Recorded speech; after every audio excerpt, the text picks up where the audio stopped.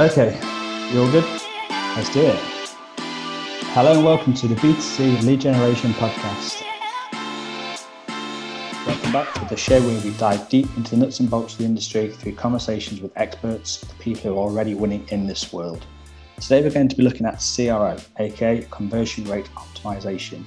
In simple terms, these are methods and practices you can utilize to optimize the percentage of users who undertake a given action.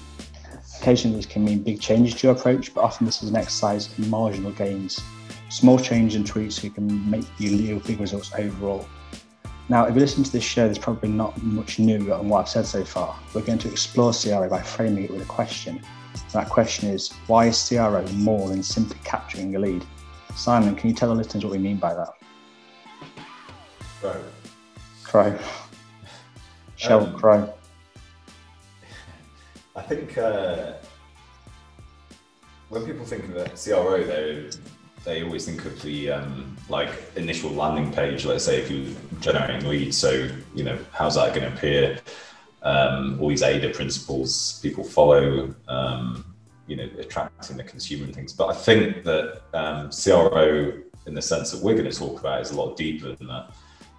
So that just forms like an element of it, and it might be 1%, 10%. I don't know. We'll speak to the expert and find out. But the rest is what then happens to this person, and the experiences they go through, and how it attaches them to the brand, and how the sale evolves.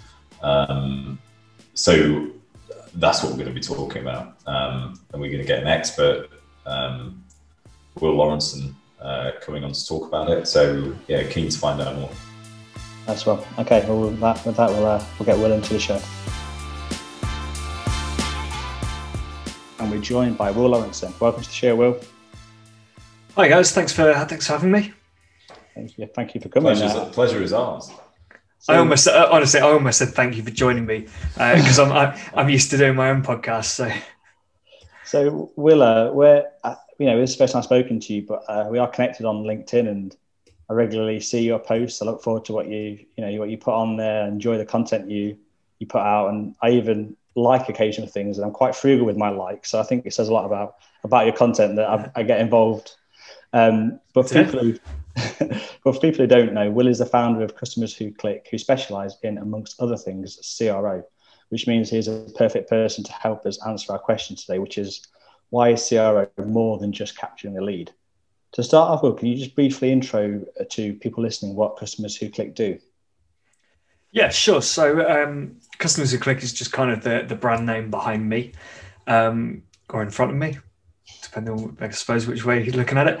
It's just me. I'm not really planning on building an agency out of it. I just want to work one-to-one with a handful of clients, doing what I specialise in, which is, in a more general piece, it's customer value optimization. So it kind of everything post advertising, post click and all that. I want to give people the best experience on a website so that they're happier, they're more engaged with the brand, they're more likely to come back. But then also working on those other touch points, either during the purchase flow or after the purchase happens, to kind of almost guarantee that as well. So just kind of get things started, let's look at the period between them becoming a lead and before they become a customer. In that sort of time, what do you think brands and lead generations can do to kind of lay the foundations for that long-term relationship? Sorry, did you say between lead and customer? Yeah, I guess the nurturing to that eventual point, I suppose we're looking at, but in that frame. I mean, obviously it depends on the business, but you can never go wrong with just information. What problems are they facing, which has resulted in them getting in touch and filling out that form, and how do you help them overcome those problems? And in a lot of cases, especially B2C, you can give so much information to those customers or leads, and they still have to come to you to actually purchase and to actually fix the problem. It's a bit different with service like B2B services, and things like I do. If I give away too much content, there is the risk that I actually put off people because they say, well, I've got exactly what you're talking about. We can go do that ourselves. We'll go give it a go. You know, it might not work for them. They might come back, but it just makes it tougher to sell. Whereas, you know, if you're, I don't know, what do I submit a lead for B2C? If I want a mortgage or insurance or, I don't know, like car rental or something like that, each of those, I still have to go and purchase the product from that provider.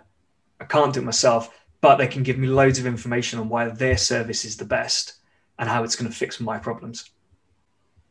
So what can happen a lot in B2C is and it's the same in B2B, but they operate slightly differently. So you still get like marketing qualified lead or a sales qualified lead. So what happens usually, or in a lot of verticals, is the lead is generated either externally by like a lead generator or by the brand themselves. And they bang it into a call center. It goes through a dialing cycle of, let's say, a month. 15-20% of them convert, and then the other 80% they just don't contact them again. Like the lead is dead. So effectively, unless they get that conversion immediately, it's like sayonara to 80% of all the leads that you've ever generated. Yeah. I think part of the problem is that I think, especially maybe with inexperienced marketers or potentially lazy ones, there's almost that expectation that when people click on an advert, they are interested in what you're selling and they're going to complete that form and they're going to buy. And all you've got to do on the landing page is kind of confirm what you said, make sure that the landing page kind of represents what the ad said. And if they fill out that form, they're either going to buy or they're not going to buy. There's nothing you can really do to change that. When that's not the case at all, you know, people have questions, they want more info, people have different preferred methods of being sold to. But yeah, I think there's definitely a bit of an attitude of if they've filled it in, they're either going to buy or not buy, and that's it. Do you see that as a pre-lead problem then, or a post-lead problem? So like I know you'd have to see the funnels and see how they work and stuff, and it could be a mixture of both. But like you said, could it be that actually the leads, because they're still like the key thing the brand's looking for is it hitting ROI, right? So they might still be hitting ROI because their CPA is quite high and they're hitting 20% conversions or whatever, but it still means 80% of those leads could convert over a year if they were nurtured or something else happened. Or is the problem that the 80% that became leads, if they knew it was just going to be a purely sales function they were going to be driven into, probably shouldn't have ever been leads in the first place? Do you see what I mean? It's like, it depends which way you look at it. Yeah, I think part of the problem is if companies are hitting their targets with the 20%, there's no motivation to go after the 80%. They might as well keep driving the same volumes of the same traffic, because if they can convert 20%, everything's fine. They're sorted. And yeah, for some reason, they're not saying, well, we've still got 80% of the audience that do have some interest. There was obviously some level of interest there, but what do they need to then get over the line? Yeah. I mean, something we've thought of is, like you were saying, is that the sales cycle is sort of different per person. The channel we're actually going to convert on is different per person. The motivations that's potentially going to make them convert are different. And I guess it's like exploring those, but it's difficult, right? That's the problem. Yeah. And sometimes it's just time. You know, the thing about, it obviously depends on what channel they come through to turn into a lead as well. If you put an ad in front of someone on Facebook, you're interrupting them, which means their kind of attention spans can be lower. Their interest in their kind of commitment to the process is a lot lower as well. So, but if your advertisement is appealing enough, they might just fill it in anyway. But they might not be really ready. They might be going somewhere, like kind of busy and just quickly checked Facebook for some reason. And so they are interested in being sold to because there was something about the ad that appealed to them, but they still need to understand why. And I think that the problem is probably mainly on channels like Facebook, Instagram, where you're pushing the ads to people and interrupting them. It's very, very easy to fill in a lead form on those channels now because they do it for you pretty much. I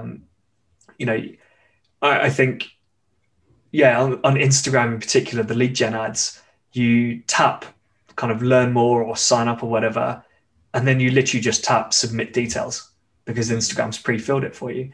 So it's so quick to do that, but the level of commitment there from someone is so low, but they want information. And then sometimes the phone calls are not great at giving them information. And also, you can't guarantee you're going to get through to someone. I'm beginning the process of possibly selling my flat. And so I've been reaching out to estate agents. I've gone through a lead gen tool, Get Agent. And I get so many phone calls that come through on my phone while I'm busy. So I can't answer them. So if those guys give up because they haven't been able to call me, then they've lost. But the reason they lost is not because their product and service or their service isn't good enough and not what I need. It's just that they couldn't get the information in front of me at the right time and in the right format. Like I just, it's crossed my mind so many times. I need to get around to doing this. I want to change my voicemail to I can't answer my phone during the day because I'm busy. The best way to get hold of me is drop me a WhatsApp or email. Mine is exactly that, not those words. It says something like, I don't take phone calls. Don't leave a voicemail. That's what it is. Yeah, send me a text. Send me a text. Don't leave a voicemail because, I might listen to them every now and again just to double check. But most of the time what I do is I double check who it is who has called with that voicemail, delete the voicemail and go check my email. If they haven't emailed me, they're not going to get through. I don't answer the phone unless I know the number. I look at the phone. I think I will do that. And sometimes I think, occasionally it's like some sort of roulette. I'll answer it just to see what it is. But if it's important or anything else, I figure like they're just going to text me, right? Like if it's someone I don't know and it's got that message. And I guess that comes back to the point. Like I wouldn't convert from a phone call coming in. Because even if I just submitted onto a form to get a call about something, I just don't actually look at my phone ever for phone calls. Like I'll go in and have missed calls and stuff because I get millions of them. I don't even know who from. Mainly my mum, I would think. But I've never seen any kind of any B2C. Yeah, definitely B2C. I don't think I've ever seen a B2C lead gen process which has allowed me to book a time slot for a call. And there might be reasons for that. It might be really inefficient. If you want to try and generate 1,000 leads in a day, you can't let everyone book a call. But also you might find that if you can get people booking the calls, they're then going to commit to a 15-minute phone call and they're ready. And that might be more efficient than dialing through 100 numbers trying to get hold of someone. Yeah. I think they do it in the US more. It's definitely more prevalent, but I think it's because depending on the product. So we're thinking of mass consumer items, right? Like broadband, mortgage, like you said, energy, mobile phone, whatever else it is. It tends to all be outsourced call centers that act on behalf of the brand. So I'll have 400 agents, let's say, and they all work off a dialer. And so I don't know if they lack the technology or whether they couldn't react to it. But I agree. Put on the form that you will occasionally see what's the best time to call, but they'll never be specific. It'll be like morning, afternoon, evening. Yeah. And a lot of the time even those time slots just aren't great. Evening will be 4 to 6 p.m. or something. Yeah. You're like, well, no, that still doesn't work for me because it's my working day. Yeah. There must be something that can be done there. But yeah, if I can book a time in, it goes in my calendar, I'll be there for that call. But if you're just going to call me at some point, it just never works. But what is even worse with that is when the call takes a few days. And by then you've already forgotten who it is, what they're talking about. And then on that odd occasion where you do answer the phone to a random phone call, and then you have to ask them to explain like who they are, what they're calling about, and it might as well just be a cold call. Like, did I? I don't remember doing that. But do you know on the Facebook stuff, you can, so there's two options, I guess. So one is if you use the Facebook forms, which they pre-fill, it's awful. I mean, I've seen people doing it for years now, and it's just awful. I think it's because what it puts in is the information that you originally signed up to Facebook with. Yeah. So let's say you've originally signed up to Facebook in like 2008 or something. You'll have had a different mobile number, probably a different email address, something else, and then I think that's what it hits. And so it never works. But if you put it on a form, as it's like a click out externally, that tends to work much better. But obviously the costs are a lot higher because you don't get as many leads, but the quality tends to be better. But you're still working on, not like 80% conversion rates and things. But yeah, it's interesting. There's a company I've been chatting to, again in the US, who do like texting almost as a service. So it sits as a layer between the sales function and when the lead's generated. And they've got like an auto script, but they have agents that sit there watching the bot replying and stuff. And so they'll jump in the moment it looks like it's struggling to answer and stuff. But what they do is it almost puts it through another qualification process, and then does exactly what you were saying. It will like book a time, and then the moment it's booked, that then gets delivered to the sales function, sits in our CRM, and then they react off that. Yeah. I mean, I'm sure most of these companies do have their own sales teams, but they have I mean, you'd know better than me, obviously, but I'd expect that call center's there to do that initial call and to kind of get the process going. But there's probably some salespeople actually in-house who can take care of things. So you could have those booked calls going straight to them, or just look at a team for it. But yeah, there's tools like I came across Ledo last year, which do kind of these on-page chatbots where you can qualify people a bit more. So yeah, if someone's looking for a mortgage, they'd say, yeah, I'm looking to, are you looking to buy? Are you selling and buying? Are you remortgaging? Gives you all the options. Then you click that. Then you'll do kind of which area you're in, potentially values and things. It's all custom to your business. And then it can send you to, you'll fill in your details and it will send your details to the relevant person. And then when that person calls you, they know exactly what they're talking about and they're just ready to help you. So that makes that part of the process a lot easier. But then as part of that, if you can say, right, we think you should speak to our first-time buyer mortgage team, you can book a call with, you could go really far with it. You could say you can book a call with this person or this person, select a time, or let us know your phone number. Give people options. I was talking about delivery on my podcast with someone. We were talking about people want the convenience. They want to be able to pick the options that are best for them. And it should work the same with lead gen. Like we were both saying, neither of us want people randomly phoning us throughout the day because it's just not going to work. But if I am genuinely interested, I will happily book in that specific slot. You're much more likely to talk to me. It is like an extra layer of qualification as well. If someone's making a commitment to like dedicate, 15, 20, 30 minutes time so they can pick a time slot. I mean, it's just the same like you'll do with someone on a calendar invite or something, right? If you're booking something with them, you're much more likely to like actually go ahead and do it. Yeah, if someone's spending even like 30 seconds to a minute longer identifying that time slot that they've got available and booking it, I think they'd be much more likely to turn up for a call and you'd have an actual 15, 30-minute call with them rather than the 2 minutes and they say, oh, I'm busy, can you call me back? Yeah.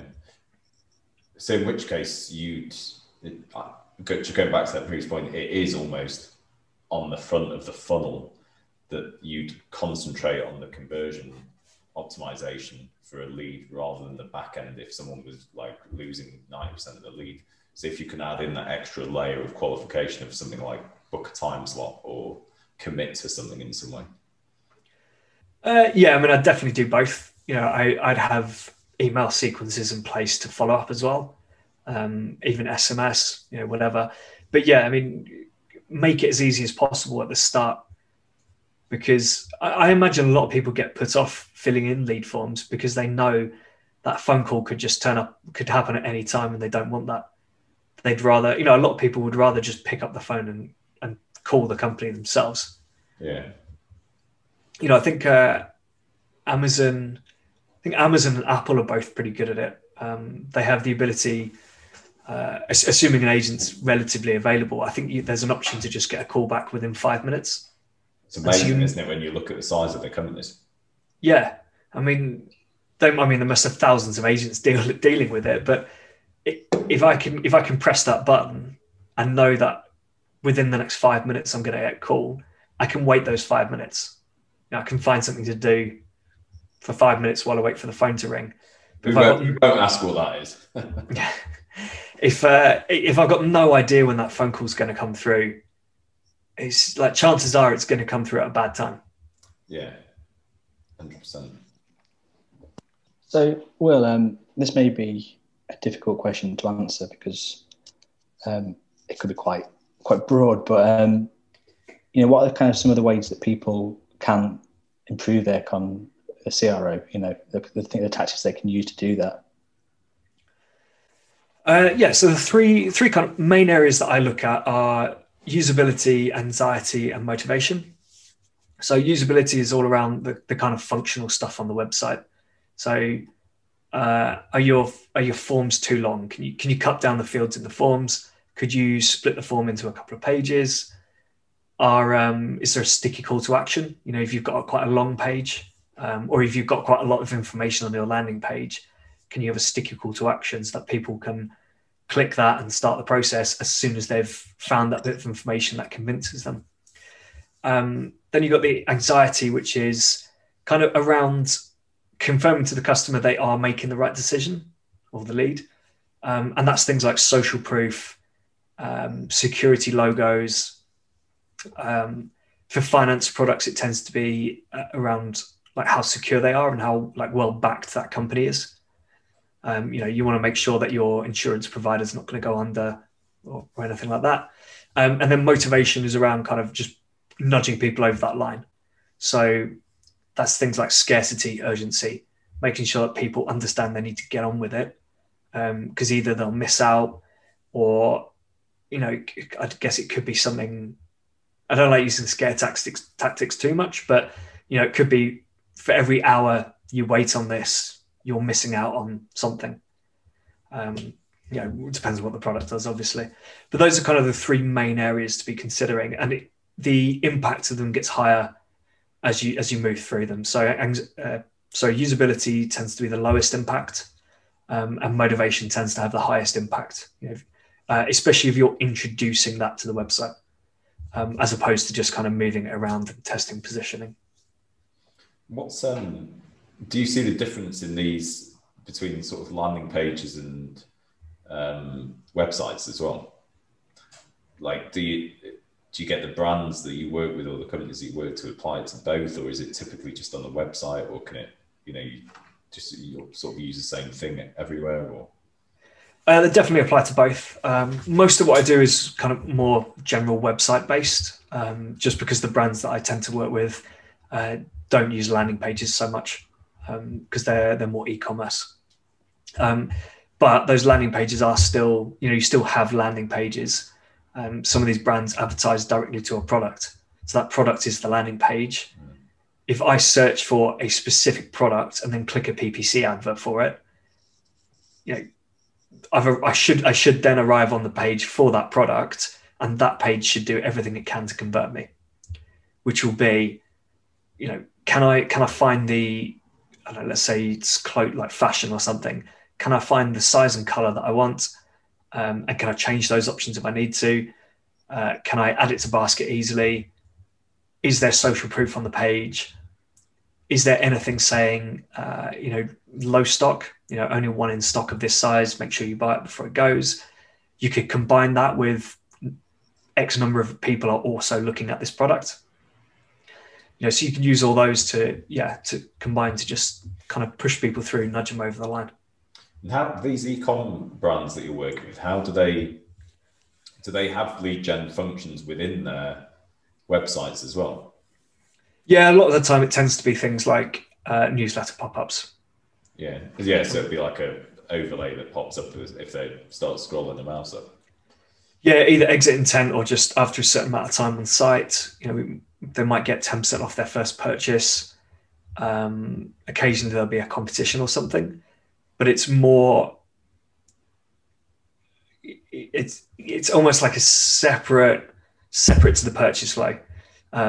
With companies that focus on lead gen, it has to be done as part of the process to get the purchase. Whereas for a lot of these e-commerce sites, it's if we think someone's not going to buy just on their own, if we don't think they're going to get on with it, then we can nudge them with this lead gen form to give them 10%. But then we also get their email address so we can remarket to them at different times. If people want to sort of get in touch with you, work with you, how best to do that? Yeah, best way to contact me, LinkedIn, it's just Will Lawrenson, or customerswhoclick.com, or will@customerswhoclick.com as my email. Easiest way is probably LinkedIn. I'm pretty responsive on there. Cool. Thank you so much. Well, yeah, if you listen to this, then definitely go and check out Customers Click, the podcast. I'm sure you'll find out loads of value. And thank you so much for joining us, Will. We've had a great time. Yeah, it's been great. Thanks for having me. Yeah, thanks, Will. That's been great. Cheers. Thanks for listening to the B2C Lead Generation Podcast, the show for serious lead generators. Be sure to hit subscribe to hear more from those at the very cutting edge of the lead gen world.